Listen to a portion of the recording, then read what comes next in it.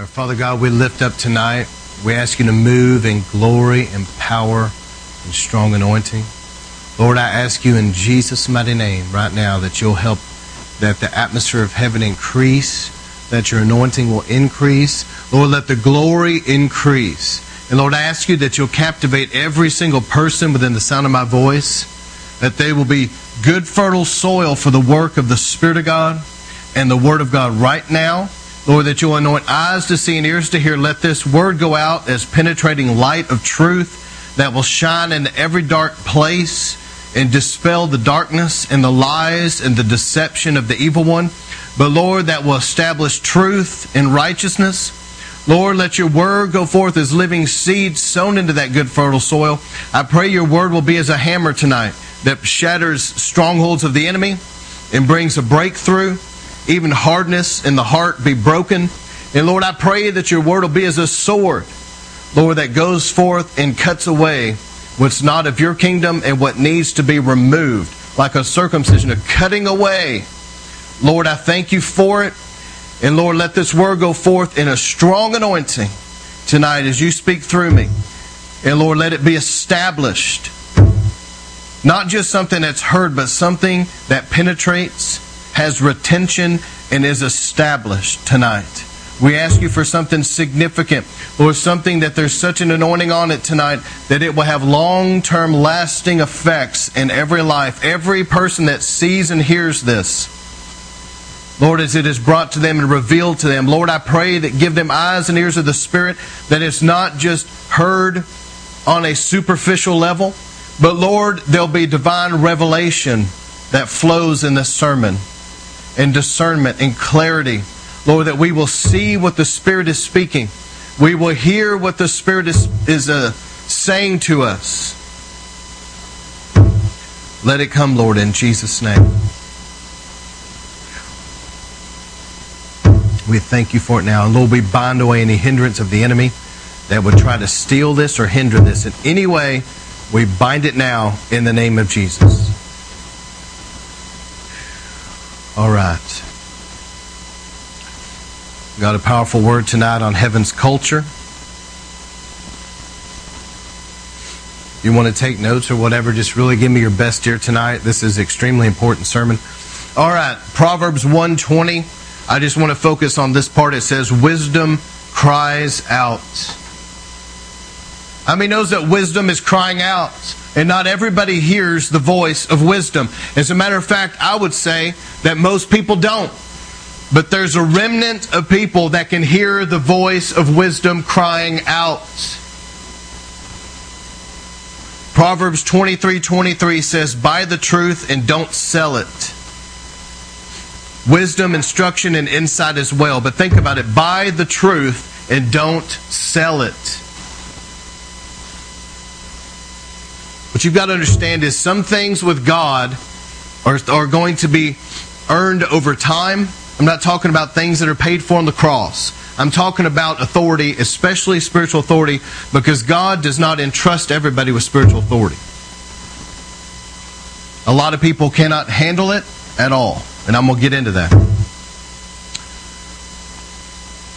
But buy the truth and don't sell it. I'm going to read something from Rick Joyner out of his book, The Apostolic Ministry. But let me just read this first phrase and then I'm going to get to the rest of it. But it says, the enemy will try to take advantage of this to make them bitter and rebellious, as he knows this will be the most effective way that he can disqualify them from their purpose. When I was preparing for this sermon, the Lord really spoke to me to preach it straight. That's what he told me. In other words, he was telling me to preach it like it is, kind of strong. This isn't a rebuke at anybody or anything like that, but I do believe it's dealing with some strongholds. And I'm talking about in the minds. But let me read to you something that Rick Joyner wrote, prophetically. This was probably 10 years ago that he wrote this. So I do believe there's been some advances that have been made from this prophetic word. But about 10 years ago, he wrote this. He said, for the last few years, I've been given visions of a very unique and still quite small spiritual force that is being prepared in different places around the world. Those who are part of this force have the most fierce resolution in their purpose than I have ever witnessed. In fact, whenever I think of them, this is the first thing that comes to mind. They are profoundly sure of who they are and where they are going. They also have an uncompromising devotion to the truth and integrity. Even though they tend to be severe in their demeanor, they are driven by their love for God and people. They also may be the most supernaturally powerful people who have ever walked on the earth at one time. These will be known as His messengers of power, and will be walking coals of fire from the very throne of God, who help set off revival and moves of God wherever they are sent. There's more that I'm going to read, but let me just stop there. There's a difference between a hunger for God and a lust for power. People that have a lust for power, it's like an iniquity drive within them. That is not at all what we're talking about. That's evil. We're talking about a hunger for the things of God. So check yourself and make sure that your so-called hunger for God is in fact a hunger for God and not a lust for power. Because there's people that get into the occult because they lust for power.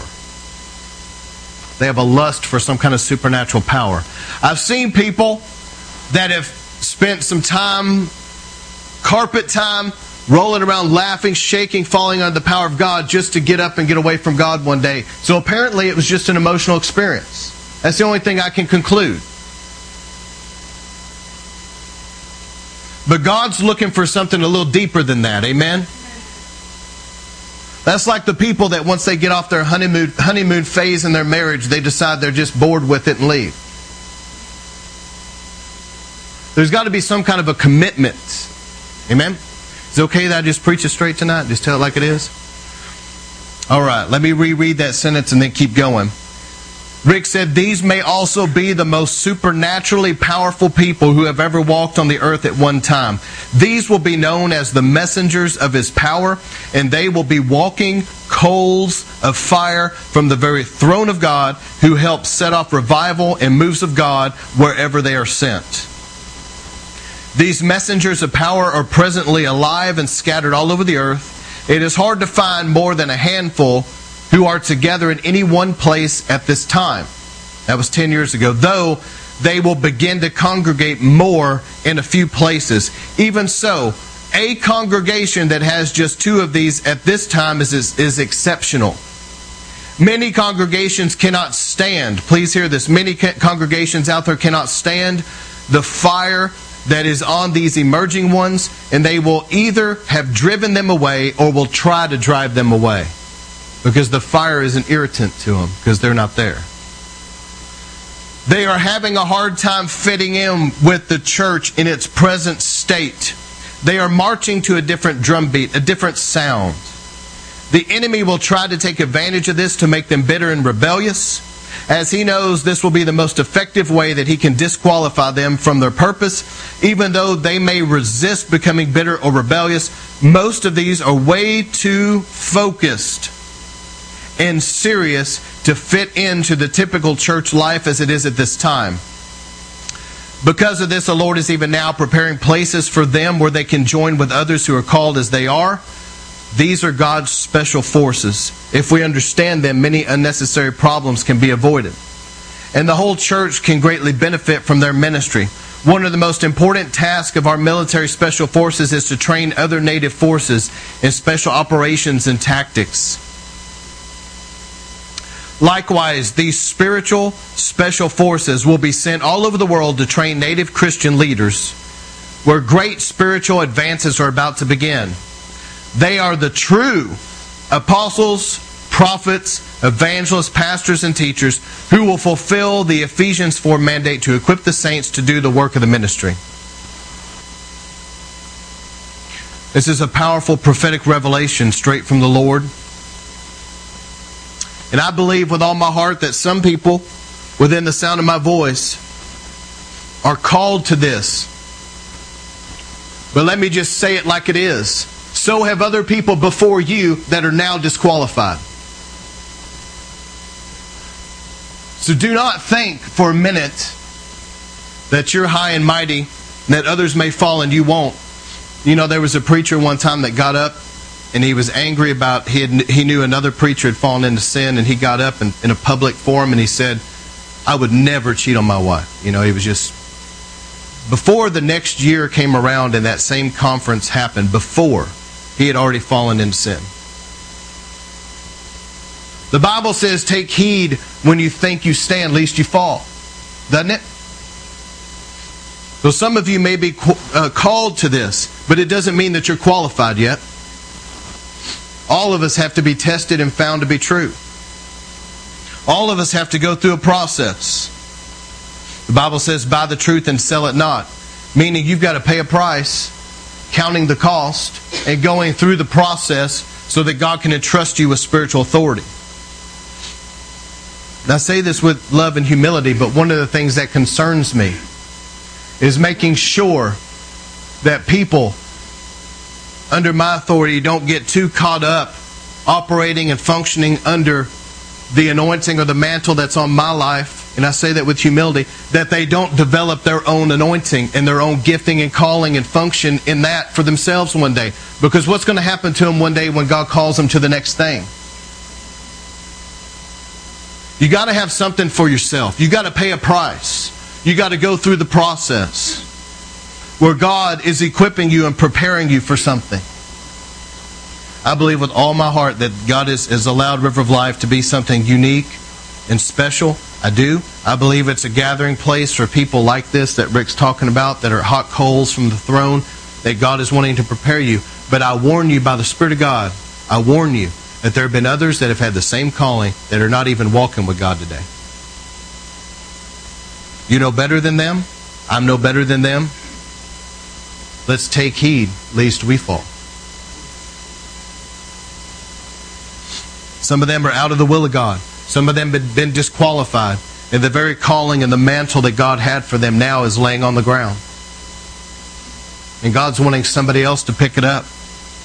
And I just hear the Spirit of the Lord saying, can I trust somebody with it? Is there somebody that I can trust with it? So you may say to yourself, oh, I can do it. Really? We'll see where you are 2 years from now. As I've learned in the ministry, there's people my wife and I looked at and we thought, oh, good Lord, we love them, we bless them. But we thought to ourselves, there's no way that they're going to be able to sustain, And they turned out to be awesome. There's other people that we thought to ourselves, man, this person has so much potential.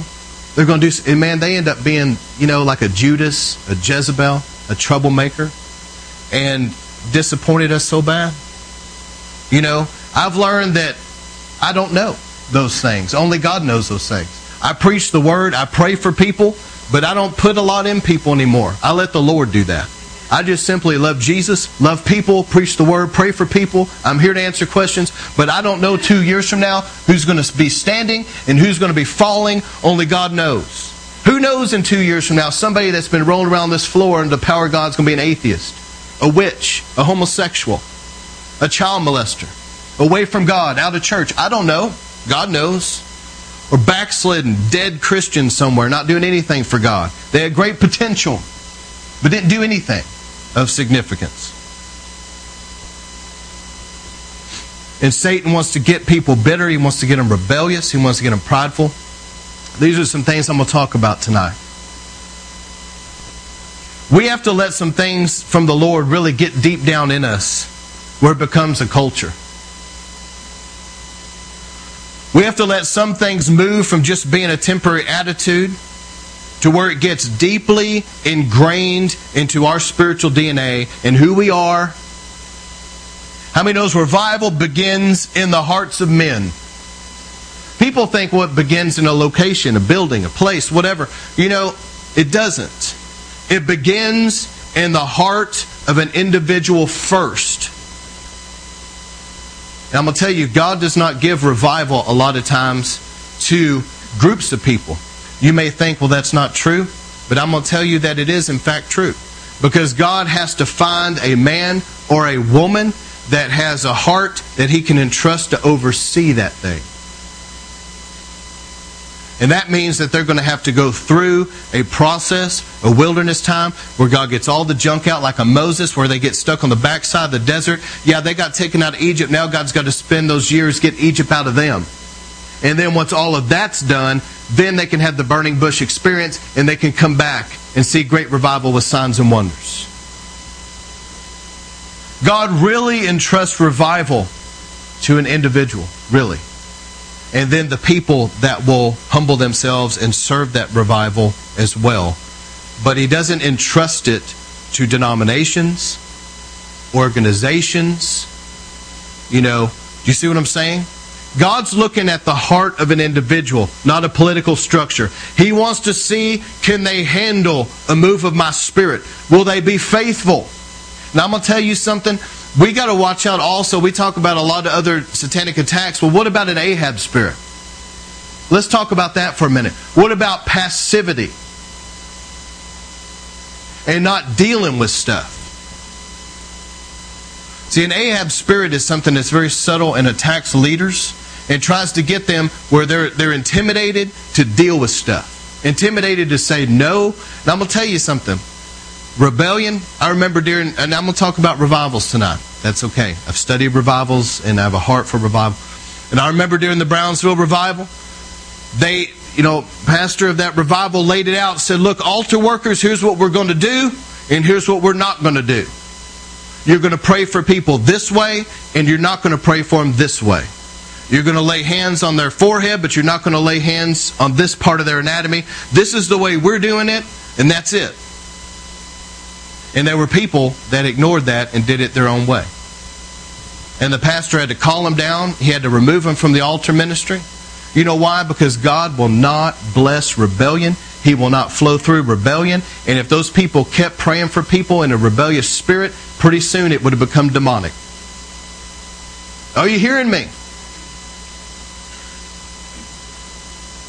And God wants to see David did for spiritual authority what Abraham did for faith. But you know how David got tested? See, some people out there, they think, oh, it's so hard. This authority figure, they're just so rough. And yeah, I just can't handle it. And it's like, well, let's look at the life of King David for a minute. Is your authority figure trying to take a spear and trying to stab you through the chest and pin you to a wall and kill you? Have they gathered men unto themselves with swords and chased you where you're homeless and they're trying to cut your head off? Have you gone through that yet? People act like spiritual authority is so bad. I just can't. They're so rough. They just have to correct me. It's so hard. Well, friend, welcome to reality. I mean, hello. Amen? And whenever King David was out there wandering through caves, God was testing him because He knew that if David would stay humble and he would not raise his hand against God's anointed, and if he would honor that authority, even though it was evil as you can imagine, then God knew, I can entrust that man with great authority. See, God will not entrust anybody with spiritual authority until they learn how to submit to authority and honor authority. It won't happen. That's just the way it is. And when you look at the life of King David was the only man in the Bible that had a triple anointing on his life. Nobody had a triple anointing except David. He was anointed by Samuel, he was anointed in Hebron, he was anointed over Israel. He had a triple anointing on his life and great exploits. He had such spiritual authority from the Lord. He subdued his enemies. He broke through that stronghold of the Jebusites and made it Jerusalem. Did great things for the Lord. But he had to first go through the time of being persecuted by spiritual authority. Think about it. There's people out there that have nice pastors that can't even have a good attitude toward them. They don't have a King Saul that's pulling a sword out and chasing them, trying to kill them. But David, even in the most adverse circumstances, he said, I will not lift up my hand against King Saul. He is God's anointed. God put him in that position. I will not lift a finger against him. I will not try to usurp his authority. I'm not going to try to prematurely take the throne. I'm going to let God deal with all of that. And God dealt with it in His time. There's pastors out there that week in and week out, they have to preach, and they know that there's people out there that can't stand them in the congregation. They have it on their face. You can see it. I've been in situations where I've preached. You can see it on people's face. They can't stand you. And you have to humble yourself. What do you do with that? You know? Put yourself in their shoes. You're trying to preach the word of the Lord to some people that can't stand you. You have to humble yourself, die to yourself, and still wash their feet. You have to still humble yourself. Turn the other cheek and still preach and minister. And then they want to come up a lot of times. They want prayer. Pastor so-and-so, I need prayer about this, that, and the other. And you still pray for them and love them, even though you know deep down their greatest enemy is not the devil, it's them. Well,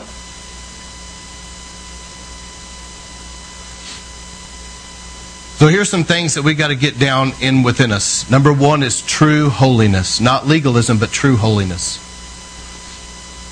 The Bible says in Hebrews 12:14, make every effort to live in peace with everyone and to be holy. But without holiness, no one will see the Lord. I know whenever I was young in the Lord, I had no idea what was in front of me. I had no idea. I had no idea what I'd signed up for. You know, some people, they get in the... You know, when I went to the ministry, I had no idea. I'm just going to be real and just transparent tonight. But I honestly thought that Christian people in churches, by and large, everybody was real loving and kind and gracious. And I came to find out that there's some of the meanest people that are in the church world by far than in the world. I worked with nicer people in secular jobs that were atheists. I mean, and I could not believe the situation, the status of the body of Christ. It blew me away. There were people that would lie just as soon as you know, they would lie about anything. They would lie when the truth sounded better. There's people that would spread gossip. But as I got in the ministry and started going through all this stuff, I had no idea in my own personal life, though. I wanted so bad. I had went to a pastor and I asked him to mentor me and help me because I'd only been saved by a year and a half. And it was at a small church. I was with a small group of young people. God had me in that place.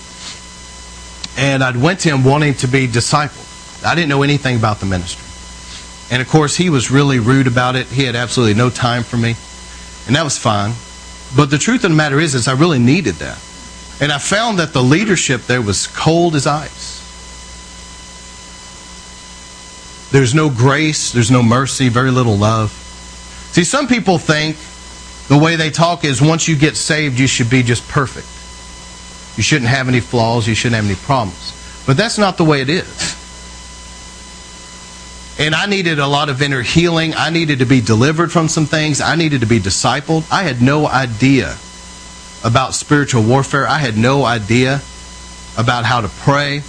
I didn't know anything. And I really wanted somebody to mentor me and disciple me. Just they weren't going to do it. They didn't have time and they didn't care. And I remember, though, it drove me into a desperate place of seeking the Lord because I was seeing that my life, even though I'd been saved for, a couple years and I wanted to serve the Lord, my heart was sincere, that my life, that I was still having struggles. I didn't understand the deliverance ministry. I didn't understand why there were still issues in my life that were pulling me and the torment from past sins that were still haunting me. And I prayed about it. And I didn't understand why. Why is this still there? And whenever I wanted to be free and talk to people, they didn't understand. They didn't understand what I was going through. They weren't there for me. And I was alone. And I found myself alone seeking God in a sanctuary by myself. But it wasn't a bad place to be. I never did really find too much in that area of mentoring. But I tell you what, the Lord knows how to find you where you are. And even though I made some mistakes in my early walk in Christianity and I struggled, the thing is, God finally taught me what I needed to learn. See, the way some people talk, let me say it again, they think that once you're saved, you should just be perfect. And this breeds a lot of condemnation and guilt on people. Because people that have sincere hearts and want to live for the Lord still have to be taught some things. They're just baby Christians. They have to learn how to pray and die to the flesh. They have to learn how to renew their mind and grow in faith. They have to learn the tactics of the enemy and how to overcome temptation. This isn't stuff that's just once they get saved, it's just automatically just there. This is stuff they have to be discipled into. Many people need a lot of inner healing and personal deliverance in their life. And they need to be brought from a place of where they're struggling to a place of victory.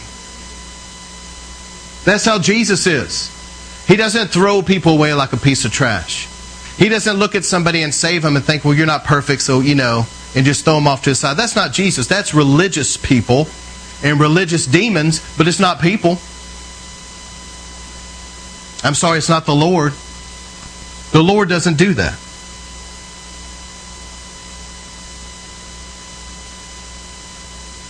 And so with that said, you will never truly defeat Satan through fear. Amen? Let me give you an example. Some people have this fear of being deceived. Well, probably at some point you will be if you don't get over that. The Bible, in the book of Job, it says, the very thing I feared came upon me. You're not going to defeat the devil through fear. You defeat the devil by having faith in God. So you have faith in God to keep you from deception. It's not the fear of deception that's going to keep you. It's the faith in God to keep you from deception that will keep you. Was it not the Apostle Paul that said, I know in whom I believe, and I'm persuaded He's able to keep that which has been entrusted to me until that day. He had faith in God to keep him. You will never truly defeat Satan through religion. You will never truly defeat Satan in pride or rebellion. You defeat the devil through humility and righteousness.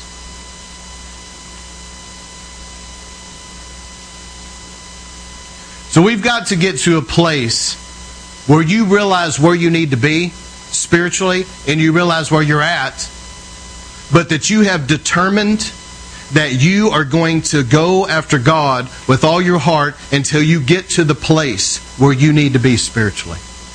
That you're not going to justify this sin, that you're not going to give up along the way just because it's hard, but you're going to do whatever it takes to really live a righteous life. If that means you've got to throw something out of your life, if that means you've got to lose friends, if that means that you've got to give things up, if that means that you've got to learn how to renew your mind and it seems almost impossible at first, you've got to go deeper in prayer, you've got to get more established in the Word, you've got to keep going after God and going after God until it's done.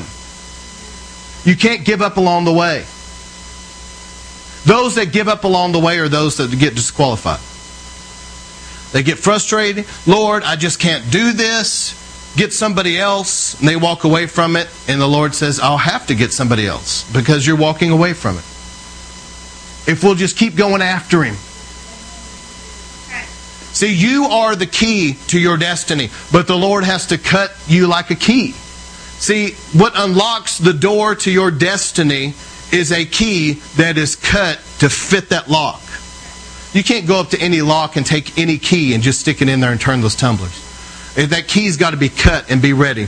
And God has to cut out of you things. He's got to put in you other things. He's got to change you. He may have to change your personality. He has to change the way you think. He's got to do a work in you. And when you're finally ready, you are the key to your destiny. And once you're cut and made ready, then the Lord says, okay, now's the time. And He slips you into that. He turns you. And that door opens and you go right into your destiny. But you cannot give up along the way. I'm not one of those preachers that in any way wants people to feel like you have to be perfect once you're saved. I don't tolerate sin in my own life. I don't tolerate sin, period. I'm not going to justify it. I'm not going to wink at it. I'm not going to make excuses for it. God wants us to repent of it. Amen? But I also understand that there's a process. And that people that's come out of sin, they need to be brought through that process. The process of learning how to die to their old flesh.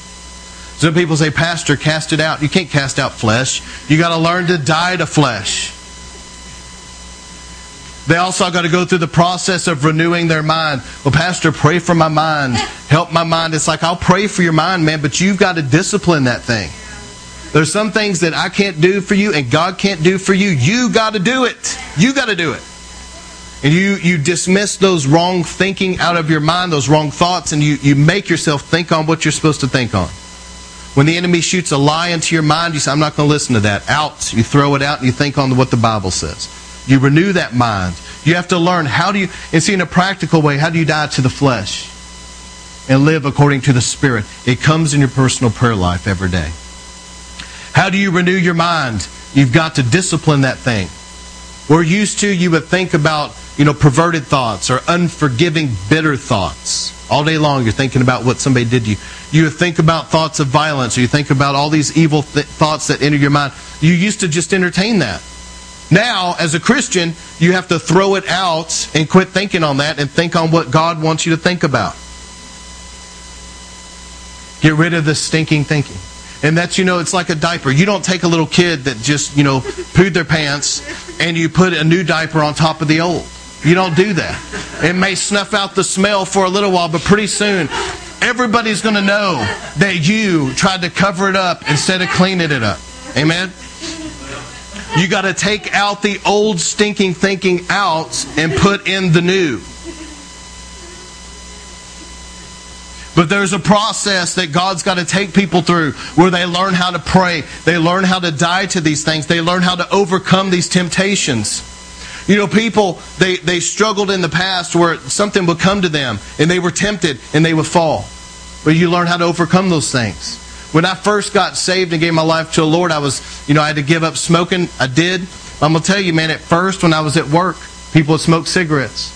And it would be difficult. Sometimes I would give in, even though it was like a nasty menthol. For those that's ever smoked, you know what I'm talking about. It was just the desperation of having something. And then I would be convicted.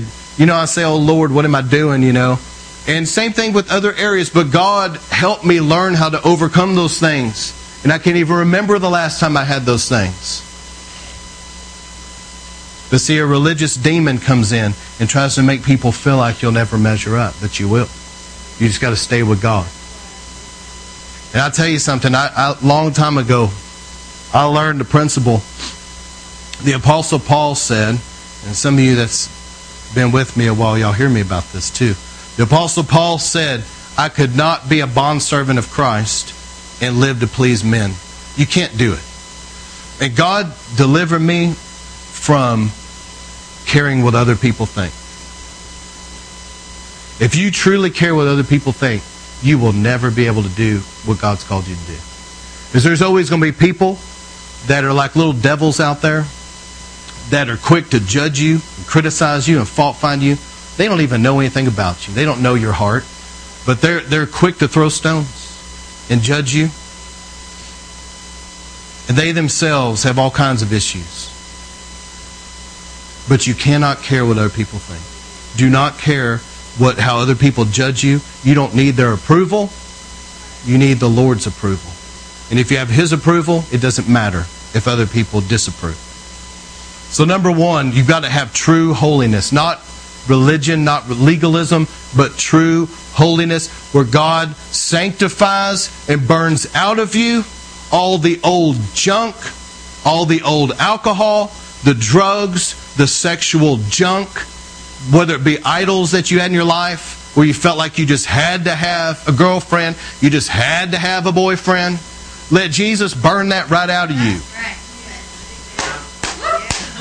The lust and the greed for money and material things. Some people live their whole life going after materialism. They have this lust. They got to have the nicest car and all these clothes and all these things. And it's a lust for these things. It's an idol. Let God burn out all that junk out of you and set you truly free. But it's a process. If somebody has a sincere heart and they're real, then I'll be there to help them through that process. But if they at any time start justifying their sin and making excuses and acting as though they're going to continue like that and they're not going to repent, that's when it's like, look, friend, you're just going to have to get right with God. Because once you're truly a Christian, you're not going to stay like that. You're going to keep going after God till He totally sets you free. The next thing is humility. First thing is true holiness. The second thing is humility. 1 Peter 5:6 says, "Humble yourselves therefore under the mighty hand of God, that He may lift you up in due time." Most people want to be lifted up in their time, not in God's time. Most young people feel like they're ready about 20 years before they're ready. Most young people feel like they're ready to be used of God to do this, that, and the other way before God can entrust them with. There's a difference between anointing and gifting and true spiritual authority. Just because you have a little anointing on your life and because you can prophesy and you pray for somebody that's healed does not mean you carry a mantle to shift a city. There's a big difference, friend. But God is wanting us to be able to handle spiritual authority. The Bible says in James 4:6, He gives us more grace. That's why the Scripture says God opposes the proud but gives grace to the humble. I would rather have every devil in hell chasing me, the devil behind me with his pitchfork, all of them at one time coming at me, than have God oppose me. But if God be for you, who can be against you? You need God to be giving you His grace to overcome. A lot of people struggle because of root issues of pride. A prideful person is somebody that has a very hard time being corrected. Truthfully, Steve Hill during the Brownsville Revival had an altar call called The Stench of Stagnation, and he was talking about the stench of pride. And the reason why people wouldn't get right with God is because of their pride. You know, that's so true. Pride, no doubt, is a filthy stench in the nostrils of God. There's no doubt. It goes up into God's throne as a foul odor. Somebody that's a prideful person, they're overly sensitive. You can see it on them whenever, you want to tell them things to help them, but you can't because they'll hate you for it. And they'll hold it against you for years. I know this one man, for example, a pastor friend of mine went to him in love. And he was a very arrogant man. Later on, he actually was a church splitter type, just to give you an idea. A very prideful man. And this pastor went to him years before, like 2 or 3 years before, and in love, told him, said, listen, man, it was in private. He went to him gently and said, listen, you need to quit going around bragging about how much you pray and talking about, when you get up and you preach, trying to get everybody's attention on you and how spiritual you are and how everybody needs to be like you. He said, man, that's pride. That's not the Lord. And then the man, years later, this is pride, because a prideful person will harbor that for years. They'll resent that correction, resent it. Went to that pastor years later and was angry at him and lashed out at him, said, I can't believe you told me that all those years ago. It's like, why can't the guy just receive that? And not to mention that if he is trying to get people to look at him and bragging all the time, that is pride. It doesn't take a lot of discernment.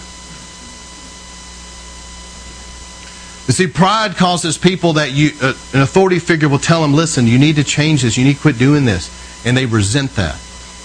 They may go, okay, and then they'll go home and it's like a seething resentment within them toward that leader, who's really just trying to help. And you learn when you're in the ministry to be very wise about what you say to who and when.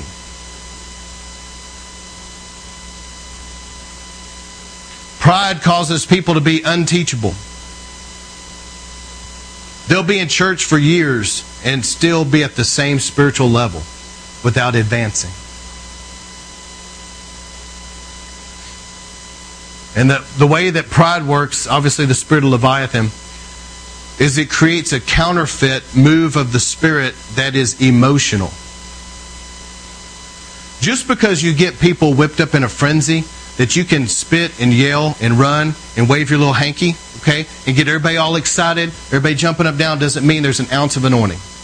It can be 100% emotion. You can stir a crowd.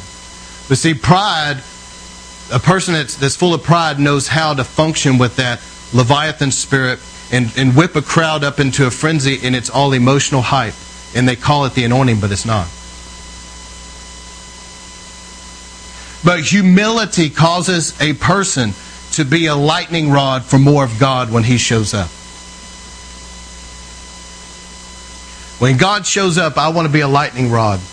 That if He's going to strike somewhere, I want it to be right where I'm at and get hit by more of God's power and presence. Amen? I've always loved that, the lightning rod. When God shows up, I've seen people that are prideful people, and I pray for people, and I could see everybody around them getting hit by the power of God, and that one person's like, I don't feel anything. That's a bad sign. Usually that person's full of pride. And Leviathan has got those scales so tight together, the wind of the Spirit isn't blowing in their life. Humility brings true promotion and honor from the Lord. Did you hear that? Humility brings true promotion and honor from the Lord. Jesus told the parable about the banquet table where the man was set at the head of the table. Remember, those that sit at the head were the esteemed and those down here were not. Anyway, this guy comes in and he presumptuously sits at the head of the table. It was humiliated when somebody came to him and asked him to please scoot down. Whereas another person came in and sat in the lowly position at the table and was honored in front of everybody when somebody came to him and said, could you please move up to the head over here? Humility is like water. It always finds the lowest place to settle. It always comes down to a subservient place of just being willing to serve and roll up their sleeves and set up chairs and clean the toilets, and they don't have a real bad attitude about it. They have a servant's heart. That's a humble person. A prideful person is always wanting to be noticed and to be in the limelight. A prideful person gets very frustrated because they always feel like that they're not doing more and being more publicly used and honored and recognized more. A humble person is okay with that.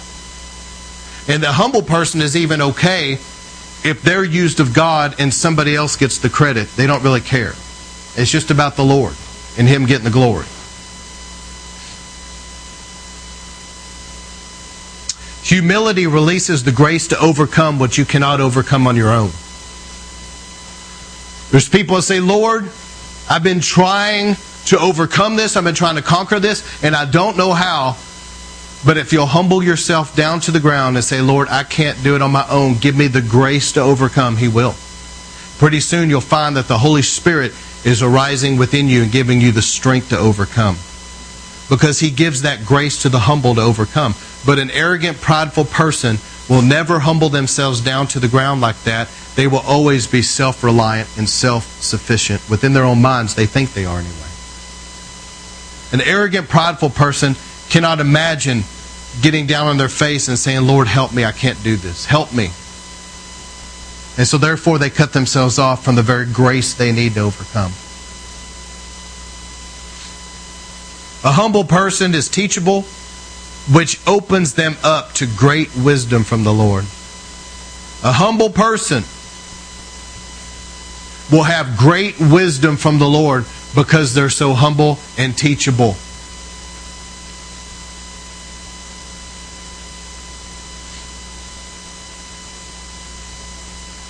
One pastor was talking about how all these young ministers would come into his church, and they wanted to be involved in internship or different areas and all that, and that was great. But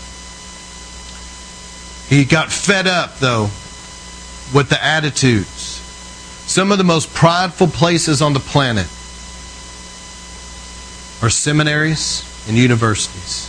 And that's just the way it is. People get a little bit of knowledge and they think that they're just so smart now. The same way with Bible school. People think, now I know a Greek word. Wow.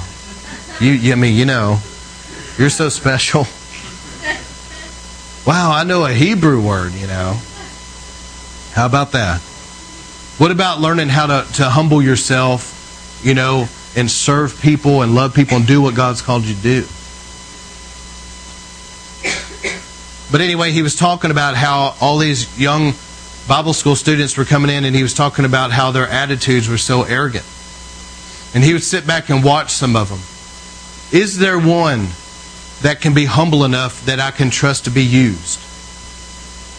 And he talked about this one young man that his daughter, it was pouring down rain, and she was trying to load a car and having to run from the inside carrying stuff out in the rain while he sat there just sipping on his coffee watching her.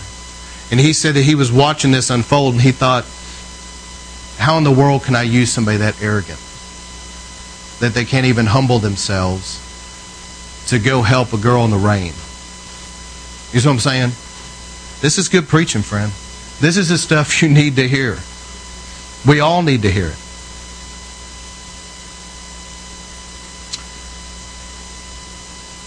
So are people going to humble themselves? And humility also is tested. Many times God will allow things to happen that will rub you the wrong way. I've had people in my life that, man, at the time, I thought, dear God. But you know, now that I look back on it, there was a work there that God was doing.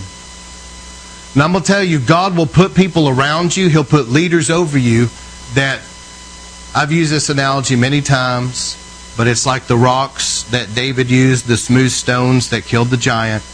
They had to bump up against each other and knock the rough edges off. God will put leaders over you that their personality, their makeup, and the way they are will keep hitting that rough edge in you, that either you're going to leave offended like a little crybaby, or you're going to let that rough edge get knocked off you. Hey, the Lord told me just to tell it like it is. That's what I'm going to do tonight. I'm going to obey the Lord. Some people may like it, some people may not. But are we going to be little crybabies? Or are we going to let the Lord knock the rough edges off and get us more like Jesus so that we can be giant killers? God looks at you, and God looks at you and sees, like with Gideon. He sent the angel of the Lord to Gideon and said, Gideon, man of great valor. And Gideon literally looked around like, who are you talking to, man? Me? You know, I'm no man of great valor. You know, what are you looking at me? But God sees a giant killer. If you won't be a big crybaby that gets all mad and offended when he tries to knock rough edges off you. But if you're going to be somebody that's so easily offended, that goes off and cries and sulks every time somebody rubs you the wrong way, you harbor unforgiveness for years against them, you can't stand it. And God says, man, I see a giant killer there, but they still got rough edges poking all out of them everywhere. And so when I go now to get smooth stones to kill these giants, I'm going to have to use these humble people over here that have allowed the rough edges to be knocked off. And I'll just let that person sit in the river a little longer.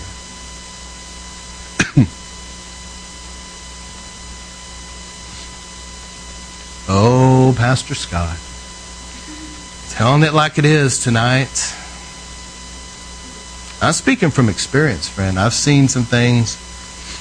People that's been in ministry very long know exactly what I'm talking about.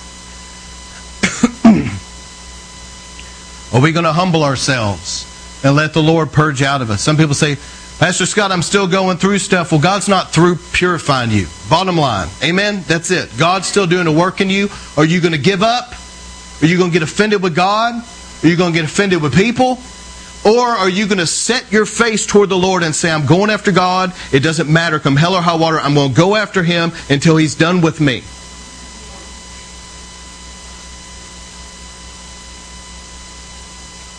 I've had people come in here, oh, Pastor Scott, like shaking my hand off. Oh, Pastor Scott, I just love that what God's doing here. It's so awesome. Yeah, it's powerful. Praise God, man. I do too. God's such, oh, Pastor Scott, I love what God's in His presence. Then you don't ever see Him again. You know?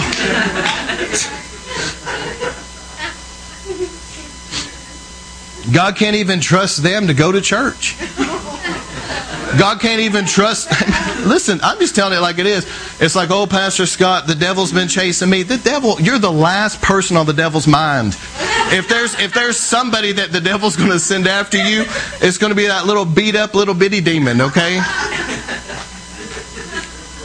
God can't even trust them to pay their tithes, to be faithful. Every time they come, they get their feelings hurt about something stupid. Oh, so-and-so looked at me wrong. And then they're gone. It's like, all right, I'm sorry.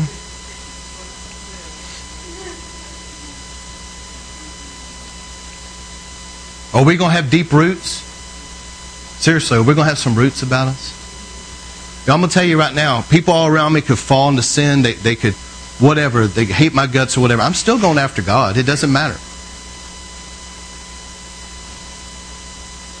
God's brought me through way too much.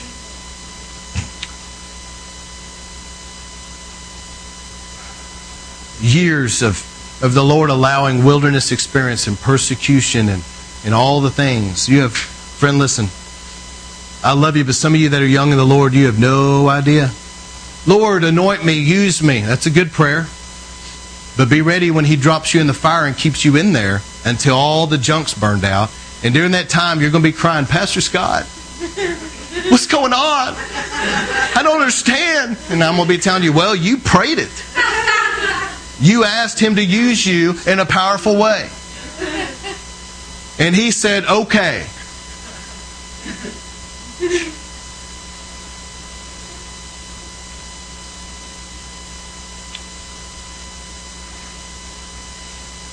There's a process that God wants to put us through, but I'm going to tell you, I've seen a lot of people over the years, not just at River of Life, other places, that have got knocked off course. Some of them, because of their pride issue, they're way out of the will of God today. Others, because they couldn't forgive, they're out of the will of God today. Others, because they had a rebellious streak in them. You know, some people have a rebellious streak. Amen? That's a good place to say amen. Let me try that again. Some people have a rebellious streak. Amen. And God has got to get that out of them. And you know how God gets things out of people? He allows you to go through trials.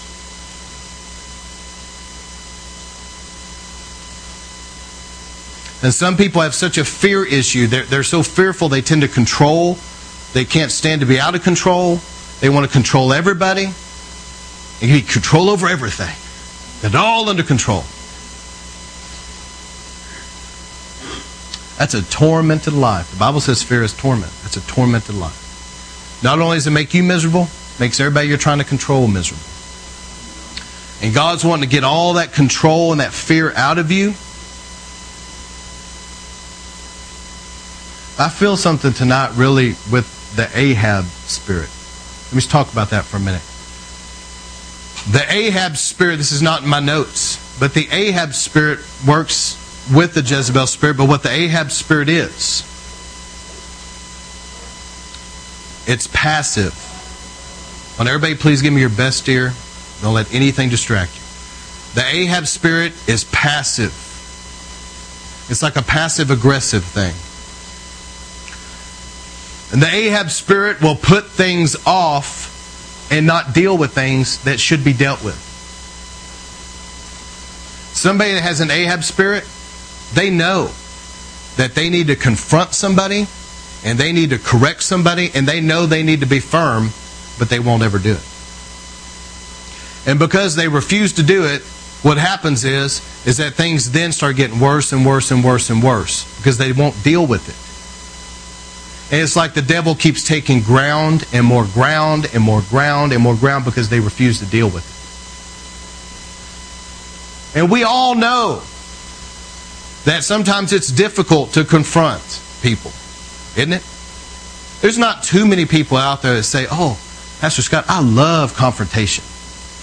I love for somebody to look at me and with this hateful look and be mad at me because I'm having to tell them something. I love that. No, most people don't like that, okay? But you still have to do it even though you don't like it. An Ahab pastor will know if there's some Jezebel in the church that don't want to come under authority.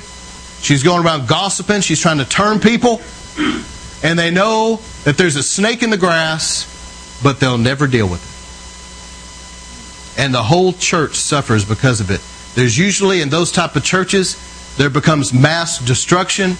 There becomes a spirit of infirmity in that church. That church comes under a curse. And they have turmoil in their relationships just because a sissy pastor won't deal with it. I've seen people that I've had to confront, and just like I said, hit that little rough edge. They didn't like it. They were crybabies. Off they went. You know what they did? They found them a girly man preacher that would tell them that they're okay just like they are. That's an Ahab.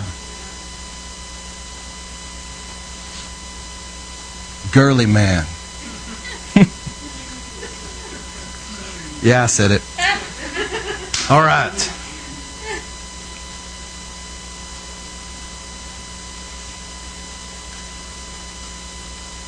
But God is not wanting us to be passive about things. Don't put things off that you know you're supposed to deal with. The person that's got an Ahab spirit, they know.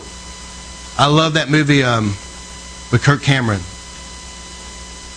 What was it? Fireproof. I like that movie.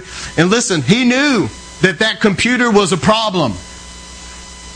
But instead of being passive and letting it sit there, he got confrontational about it. He took it out in the backyard, beat it with a bat. The old man thought he was weird. How many seen the movie? You know what I'm talking about?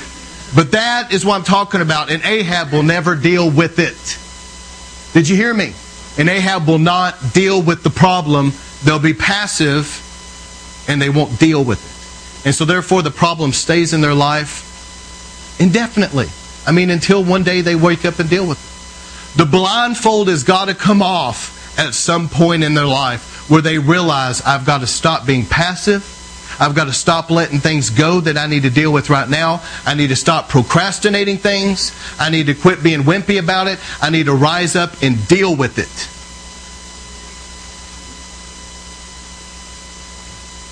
And some of these things, when I'm dealing with Jezebel and Ahab, some of it is generational curses, and it seems like somebody's doing good until they get married, and all of a sudden they come right in contact with that generational curse. Now it's time to deal with it. Some curses are on cycles and triggers, that the second that you move into something, all of a sudden it kicks in. Now you've got to take it head on. You've got to break that curse, drive right through it, and deal with it, and conquer it. And it's hard. Because an Ahab spirit tries to work within a man, usually, to try to get them to where they're so beat down psychologically and emotionally that they don't feel like they have the fortitude within themselves to be able to rise up and do it. It's because they usually, if somebody has this Jezebel Ahab thing, the enemy tries to keep Jezebels around that man to beat him down and tell him what a loser he is, what an idiot he is, how he'll never amount to anything, how much of a piece of garbage he is, and it beats him down psychologically to where he has a hard time really rising up and dealing with stuff. I just feel right now an anointing to break the power of Ahab. I feel it settling on this place to deal with this tonight. I do. There's some people you've been wrestling Ahab, but you didn't know it. And God's about to break that. I'm going to tell you, friend, Ahab is serious. I remember one time I was so mad. I was in prayer. I was so mad at this Jezebel woman. Man, I was praying. I was like, Lord, I forgave her, man. I forgave her. I prayed about it. I forgave her. But I was like, Lord, help that husband. God, help him. And the Lord spoke to me and said this. He said, the problem isn't really Jezebel, it's Ahab. Because he won't deal with her. That's why she is like she is. That's what God told me. You know, we all gripe about the Jezebel that runs around causing problems, but what about the wimpy husband that won't deal with it? There was one woman, this preacher was telling the story, this one woman that was going around gossiping in the church and causing all these problems. So he pulls her in his office with her husband. He says, I hear that you've been gossiping and causing all these problems. You're making phone calls. You're talking to people. She said, no, I'm not. He said, well, I have it on good authority. You are, and I think you are. And you're going to stop it. And that husband just sat there, he said, like a whipped dog. Never said a word. We're dealing with Jezebel and Ahab, friend. So anyway, she comes back and she's doing the same thing again. She's not going to submit to authority. You know what Jezebel does. So she's out doing the same thing again. Pastor calls her back in. Says, you're doing it again. She says, no, I'm not. He said, yes, you are. And you're going to stop it or I'm going to deal with it. So he looked over at the husband. Little whipped dog sitting there, never said a word. Did you know because that husband wouldn't deal with her, did you know it escalated to the place where she would not stop? She was causing so much hell in that church that he had to get up on a Sunday morning and publicly dismiss that family from the church and kick them out. Oh, friend, that's biblical. Read your Bible, Matthew 18. The husband wouldn't deal with it, so therefore the pastor had to deal with it. Gets up on a Sunday morning in front of everybody and says, I'm making up a name. Bob, you and your family rise. This is a true story. I know the people involved. Bob, you and your family stand up. Sunday morning crowd, everybody's here. I'm going to tell you right now, I've talked to you in private. I've dealt with you with witnesses. You refuse to repent. Pack up your stuff right now. Go out the back door, don't come back. You're not welcome here anymore. You're excommunicated from this church. Adios. So Bob and his little family march out. The evangelist that was there to speak that day told, I was there when he's telling, I know the pastor and I know the evangelist.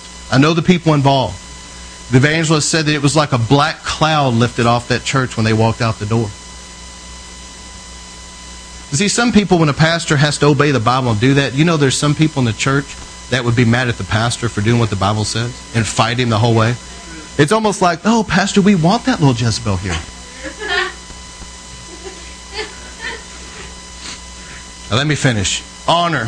So I talked about true holiness, and I talked about humility. Now I'm talking about honor. 1 Timothy 3:6. Talking about somebody in leadership must not be a recent convert, or he may become conceited and fall under the same judgment as the devil. Now, how many people here would like to fall under the same judgment as the devil? Any takers? But it says that somebody that's a recent convert, this is a baby Christian. Everybody hear me real good. I'm telling you right now, if people don't know how to honor authority, there's some people that'll give more honor and respect to a college professor or a secular teacher than they will pastor. If you don't know how to show honor and respect, that you're so casual with authority, friend, God's not going to entrust you with authority until you figure that one out. That's just the way it is. And I'm not going to put somebody in a position of authority that's still, spiritually speaking, in diapers, that they can't even show honor and authority to those in authority over them. Because the Bible says that they will probably become conceited and fall under the same judgment as the devil. So don't you think it would be a bad idea for Pastor Scott to put them in a position of authority while they're still spiritually sucking their thumb and running around their little diapers? Hebrews 13:17 says, have confidence in your leaders. Submit to their authority because they keep watch over those as though they must give an account. Do this so that their work will be a joy and not a burden, for that would be of no benefit to you. There are people out there, Mario Murillo, however you say his last name, anyway, he said this, he said in his book, he said there's some people out there that are high maintenance, low impact people. For some reason I knew that Reverend Anthony D would appreciate that statement. But that is so true. They are high maintenance. High maintenance. They always need something low impact. They can't do anything for the kingdom because they have no spiritual authority and God can't trust them with anything. But it says, have confidence in your leaders and submit to their authority because they keep watch over you.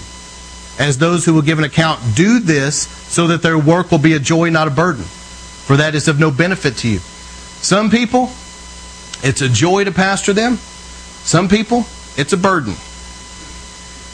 It's just the way it is. But those that it's a burden, it's not beneficial to them that they're being a burden. Because the pastor wants to pray, hear from God, flow in the gifts, minister to them.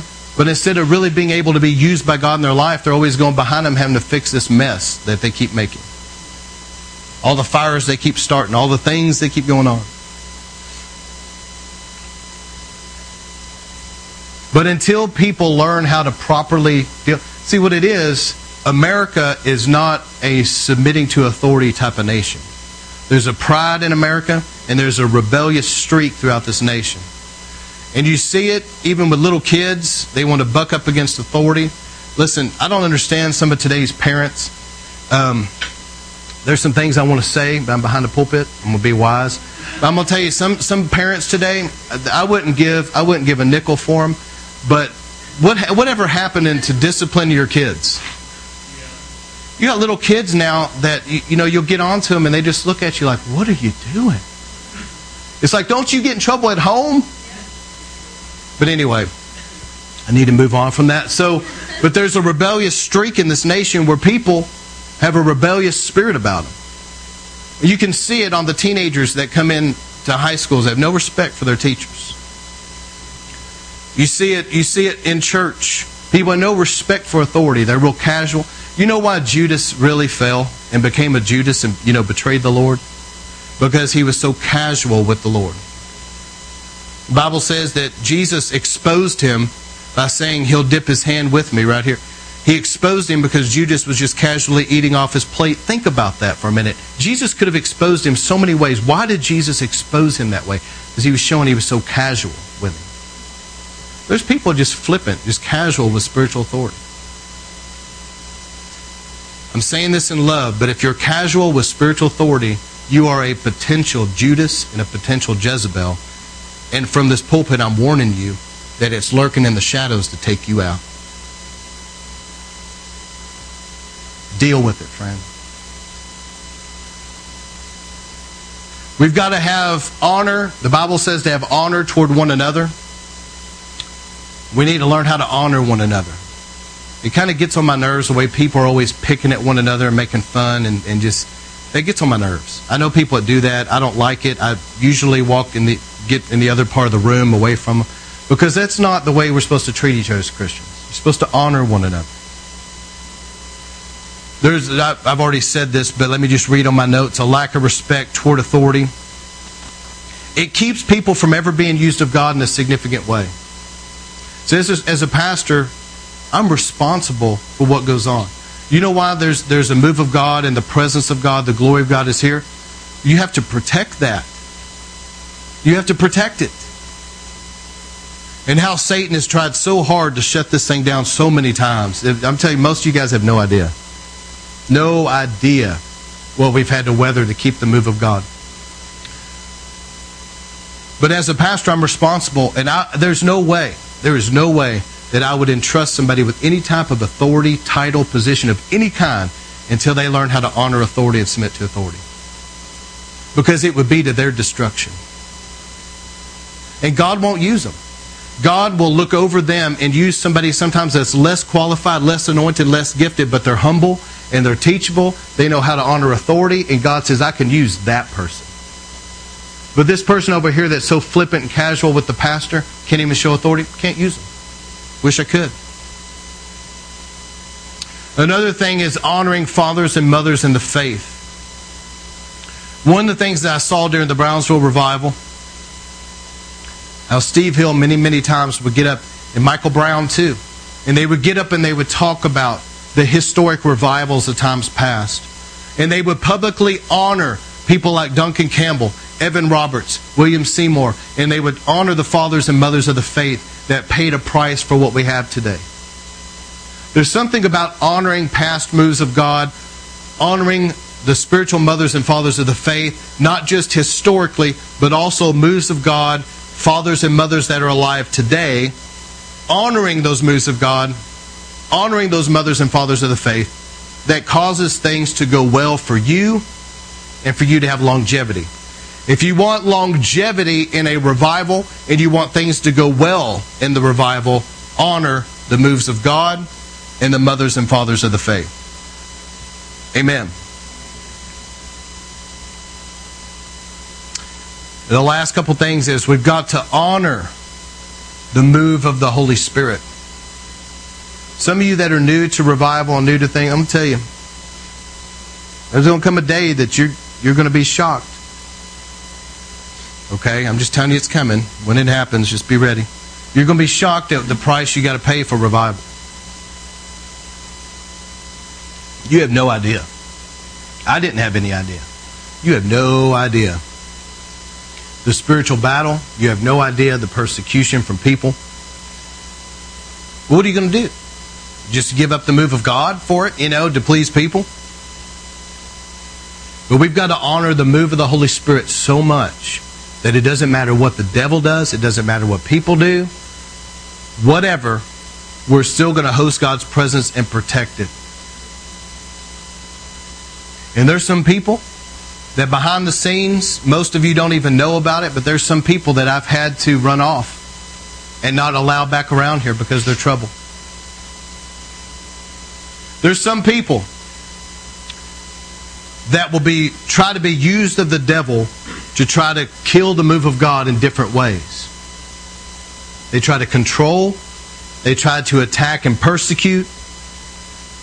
But you've got to honor the move of the Spirit of God so much. It's got to have such a place of honor in you and in your heart that you're going to do whatever it takes to persevere and sustain the move of God and not allow the devil to steal it. I remember there was one person that I had to deal with it because I felt there was something there. But you've got to guard. You've got to protect. The pastor's job and those that work with the pastor's job is to have a staff and to have a rod. And the rod is to keep away the wolves. And the wolves are not just demons. As a matter of fact, in the Bible, wolves are almost always people. And as a pastor, I'm not going to let the devil get into the children's church. I'm not doing it. I'm not letting the devil creep into the youth group.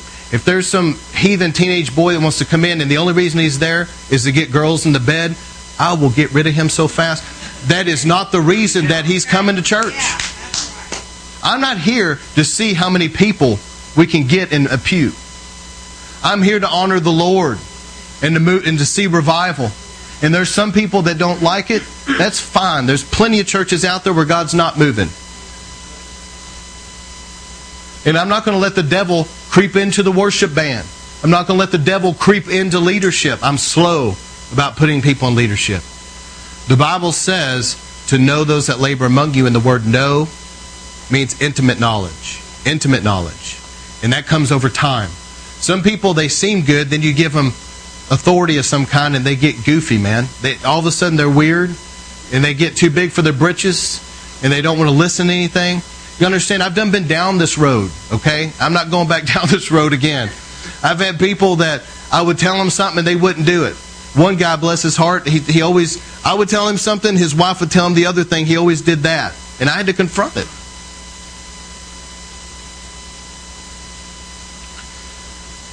And another thing we got to do is honor God's Word. See, some people, they act like, well, I honor the Holy Spirit, I honor the Word of God. But you know what? You really look at their life and they don't. Because when it comes to things like this, the Bible says in 1 Corinthians 5 to not even eat a meal with somebody that calls themselves a brother but is a slanderer. Let's just pick on that. But yet they'll sit and eat meals with people that call themselves Christians that are running down preachers. Friend, let me just call you a hypocrite if that's you. But you sit there and say, oh, Pastor Scott, I love God's Word. Really? Then why don't you do what it says? What about other scriptures in the Bible where you have to do the hard thing? God asks you to do something that's difficult, you don't want to do. Where it says, for example, to mark a divisive person and disassociate with them. Oh, but they're my friend, Pastor Scott. You don't understand. Oh, I understand. Oh, I understand plenty. I also understand that sometimes people refuse to do what the Bible says, and it ends up taking them down with that other person. What about where it says, bad company corrupts good character, and you know that friend you have, you shouldn't have? Oh, Pastor Scott, I love church. I love the Holy Ghost. I love the Word of God. Really? Well, why don't you do what the Bible says then and quit hanging around them? Witness to them, and if they don't get saved, they're not your friend anymore, okay? Because they're trouble and you know it. Some people, they know that person is just dragging them down spiritually. They know it. But they love that friendship more than the Lord. And Jesus said, if you love me, you'll keep my commandments. So, dealing with heaven's culture. How many people are really going to go after God? That I'll see you in revival 2 years from now. You know, I love you, friend. I love every one of you, but I'm telling it like it is tonight. There's an anointing on me just to do that, and that's what I'm doing. The Lord told me to. But it doesn't impress me that you're here next Saturday. What impresses me is if you're here 2 years from now next Saturday. Okay, it doesn't impress me that you fall on the floor. What impresses me is that you're going out winning souls. It doesn't impress me that you're here worshiping Jesus like that. What impresses me is that you're living the life. Are you living the life? Are you getting the sin out of your life? Are you putting God's Word first? Are you going after God? It doesn't impress me that you come up and have different testimonies and things. That's wonderful.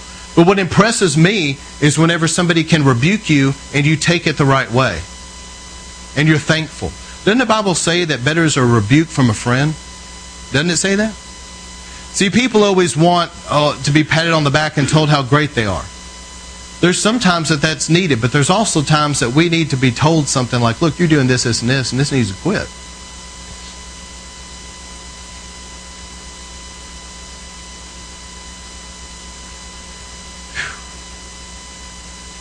Are we going to have heaven's culture, or are we going to be worldly? See, the world allows sin in the camp and doesn't deal with stuff that needs to be dealt with. Worldliness. Worldly churches are full of pride. Are we going to be proud people? Worldly churches are full of hypocrisy. Worldly churches, there's no honor. There's disrespect for authority. There's dishonor. Are we going to be like the world, or are we going to be like a biblical Book of Acts Christianity church? That's the question. Because, see, we're leaving one season and going into another. And every time we've ever done that, those that have been with me, they know that usually we lose people, gain more, and all that. That's fine. But where's everybody going to be a couple years from now? Because there's people that I've seen over and over and over in youth. People I've seen, adults that have been hit by the power of God over and over. Some of them have literally even had to be carried out. They're so drunk in the Spirit. Where are they today? They're not even in church. They're not even in church. It's got to be more than just some superficial emotional hype. Jesus is not some drug that you come in and you go, pray for me, and you fall out and it's like, oh man, that feels so good. And then you get up and it's like, that's all it was just a feeling? What about a commitment that when times are hard, you're still living for the Lord?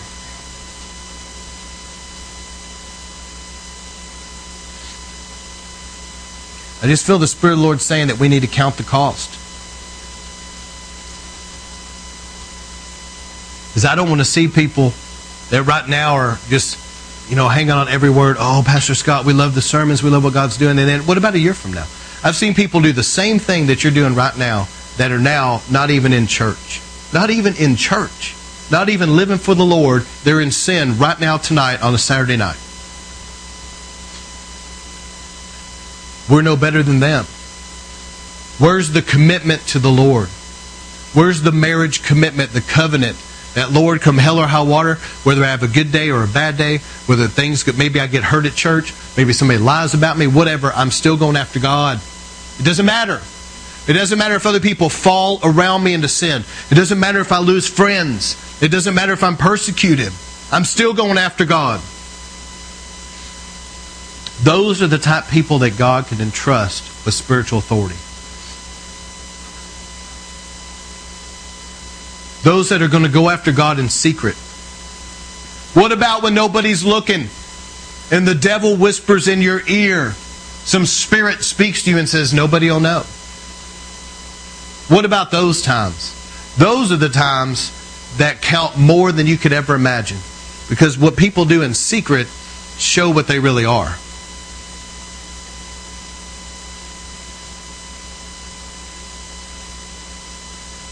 Now I'm going to end with this.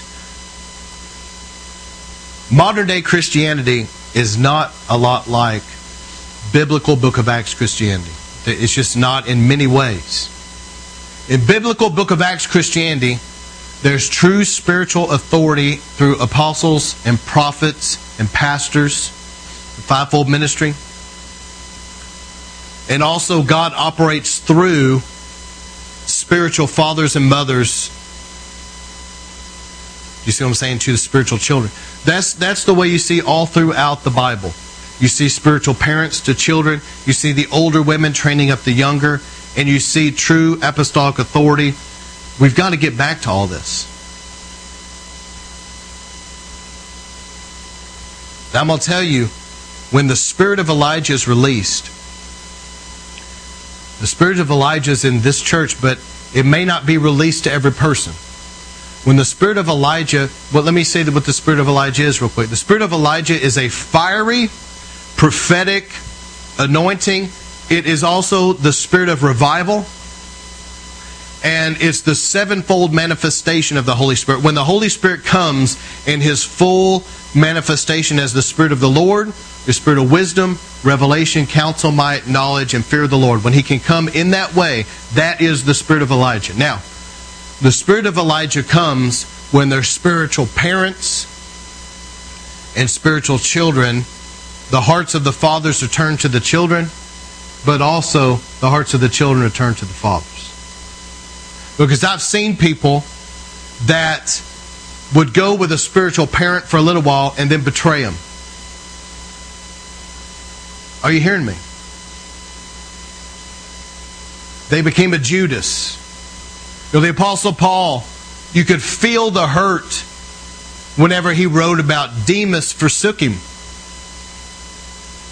You know, Demas was somebody he had discipled and poured his life into, now forsook him, having loved this present world. It hurts when you're a minister and you see somebody that was a spiritual child, now they're out in the world, or they've become a Judas and they may be at another church, but they were just a Judas in your life. It's sad. I'm going to tell you, Jesus Himself, being the Son of God, still had, when all hell broke loose, had a Judas betray Him that He poured His life into, had a Peter deny Him, deny the faith, and had the rest of His disciples scatter. Out of 12, the only one that really stayed with Him through it all was John. John was there whenever He was on trial. John was there when He was at the whipping post, and John was there when He was hanging on the cross. But other than that one, the rest of them had their issues. So my point is this: just because you may love the Lord and be serving the Lord in ministry doesn't mean that you're not going to have a Judas, and that you're not going to have a Peter, that you're not going to have a doubting Thomas, and you're not going to have a Demas that forsakes you. But we've got to get to a place, Jesus restored them all in the end. We've got to get to a place where we have spiritual parents to spiritual children, and children's hearts are turned to the parents. That rebellious streak is gone. That they can be corrected. Man, when I was growing up, my dad and I have a great relationship. But I'm going to tell you, every time he had to whoop me, can I say whoop? That's Texan right there. Whoop me. You know, I still love my dad, but he had to get on to me about stuff. There's times he'd yell at us, "What are you doing?" You know, and he'd get on to us. But see, some people in church, a spiritual parent will be like, "What are you doing?" And and then you never see them again. They go off and cry. Now they go to another church and they've started all over. They were so hurt at the previous church. They were so mistreated and just spiritually abused. It was so horrible. Somebody actually got onto them. Can you believe that? But that's the way some people are. They're such big babies that they cannot have spiritual parents, because spiritual parents means discipline. And they can't handle the discipline because they're babies. Therefore, the spirit of Elijah is not really functioning in their life the way God wants it to. Did everybody get that? Somebody that can come under authority and have a good relationship with authority and can be corrected, can be rebuked, and be okay with it and still go forward and have a good relationship and grow. Those are the people that the spirit of Elijah is moving in their life. But people that are easily offended, big babies that can't take correction, those are the people that really, lurking in the shadows of their life, lurking in the shadows, circling the wagons of their life, is a spirit of Judas and a spirit of Jezebel that's waiting to enter their life. Like a Judas. Remember, it says Satan entered him, walked into him, and then he went out and betrayed the Lord. It's just waiting to walk right into their life. It's in the shadows. So are you going to be, this is what I close with, are you going to be somebody that's easily offended? That can't take correction? Or are you going to be somebody that God can entrust with the spirit of Elijah, that can humble yourself and be corrected?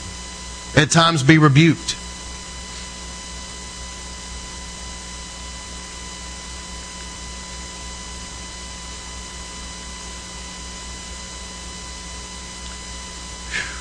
Man. Feel the Spirit of the Lord tonight so strong. But anyway, heaven's culture. God wants us to have heaven's culture in this ministry of holiness, true holiness. Not legalism, not browbeating, not condemnation, but true holiness, where people love Jesus so much they're willing to give up whatever they need to give up. They're willing to go through whatever process of sanctification, renewing the mind, dying to the old, whatever they got to do to be holy before the Lord. They're going to stay after. They're going to go after Him with all their heart. They're truly going to humble themselves. And they're going to honor one another and honor the authority that God has placed over them. That's heaven's culture. Lord, come have your way tonight. Move in power.